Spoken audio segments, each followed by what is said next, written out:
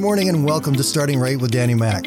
I'm going to be here every Monday to Friday to help you get a great 5-minute start to your day.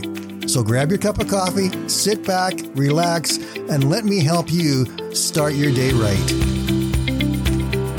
One of my favorite things to do when I have some time is to watch football. I'm talking North American football here, not what the rest of the world knows as football. The North American game is very different. But in the United States, it is hugely popular. I'm not in the States, but I love it as well. I love watching very good teams compete against each other. It's exciting to see what they do and how they play. The caliber of the professional football is astounding. But very close to that is the caliber of football played in the American universities. This college football is wonderful to watch, and I do have my favorite teams. One of the things that the sports television stations do here is at the end of every month, they run a blooper reel. This is a place where they showcase the foolish mistakes made by professional or college-level players that really shouldn't have happened.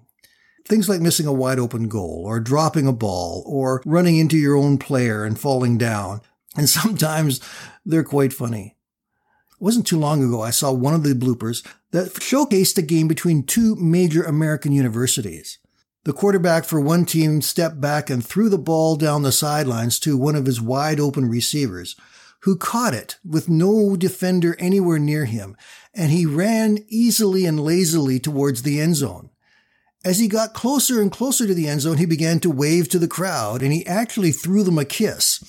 You could tell he was pretty happy about it all. Except that before he actually crossed the goal line, he dropped the ball, thinking that he had already scored.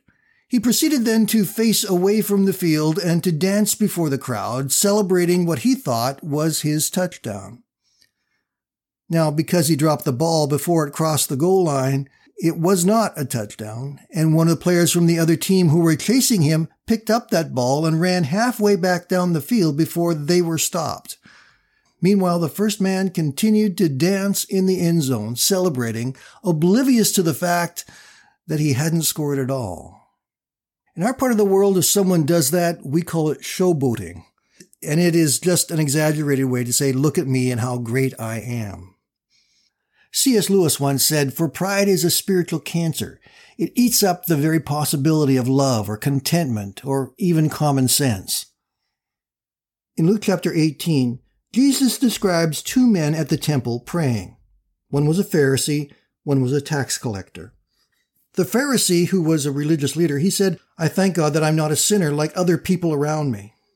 The tax collector, on the other hand, lamented his sins with regret to God, and to the astonishment of the listeners, Jesus says it is the tax collector who is justified before God and not the Pharisee. Those who exalt themselves will be humbled, and those who humble themselves will be exalted. That football player in the story thought he was pretty hot stuff, that he had caught the ball, that he had made the touchdown, that everything was great.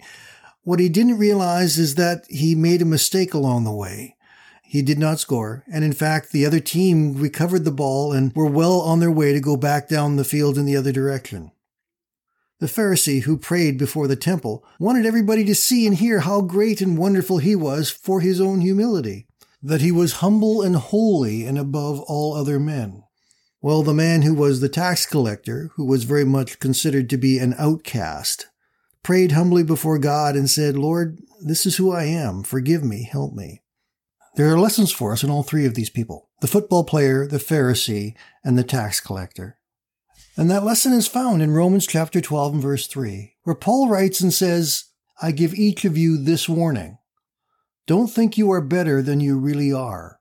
Be honest in your evaluation of yourselves, measuring yourselves by the faith God has given us."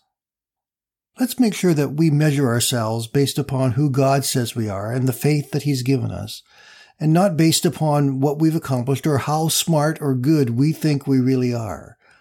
But let our view of ourselves be as God sees us. And how does God see us? Well, the Bible tells us that God sees us as His beloved children. And when He looks at us, He doesn't see our imperfections or our weaknesses. He sees us as whole and holy before Him because of what Christ has done for us. He always loves us. He always accepts us. We may not have experienced everything God is going to do through our lives, but we do know what the Bible tells us about how he sees us. And to him, we are perfect. So as you start your day, God's looking at you right now, and he says to you, you are perfect, and I love you. I hope you have a great day, my friends. We'll talk again tomorrow.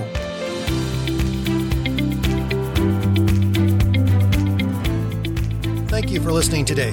And I invite you to join me Monday to Friday right here on Starting Right with Danny Mack.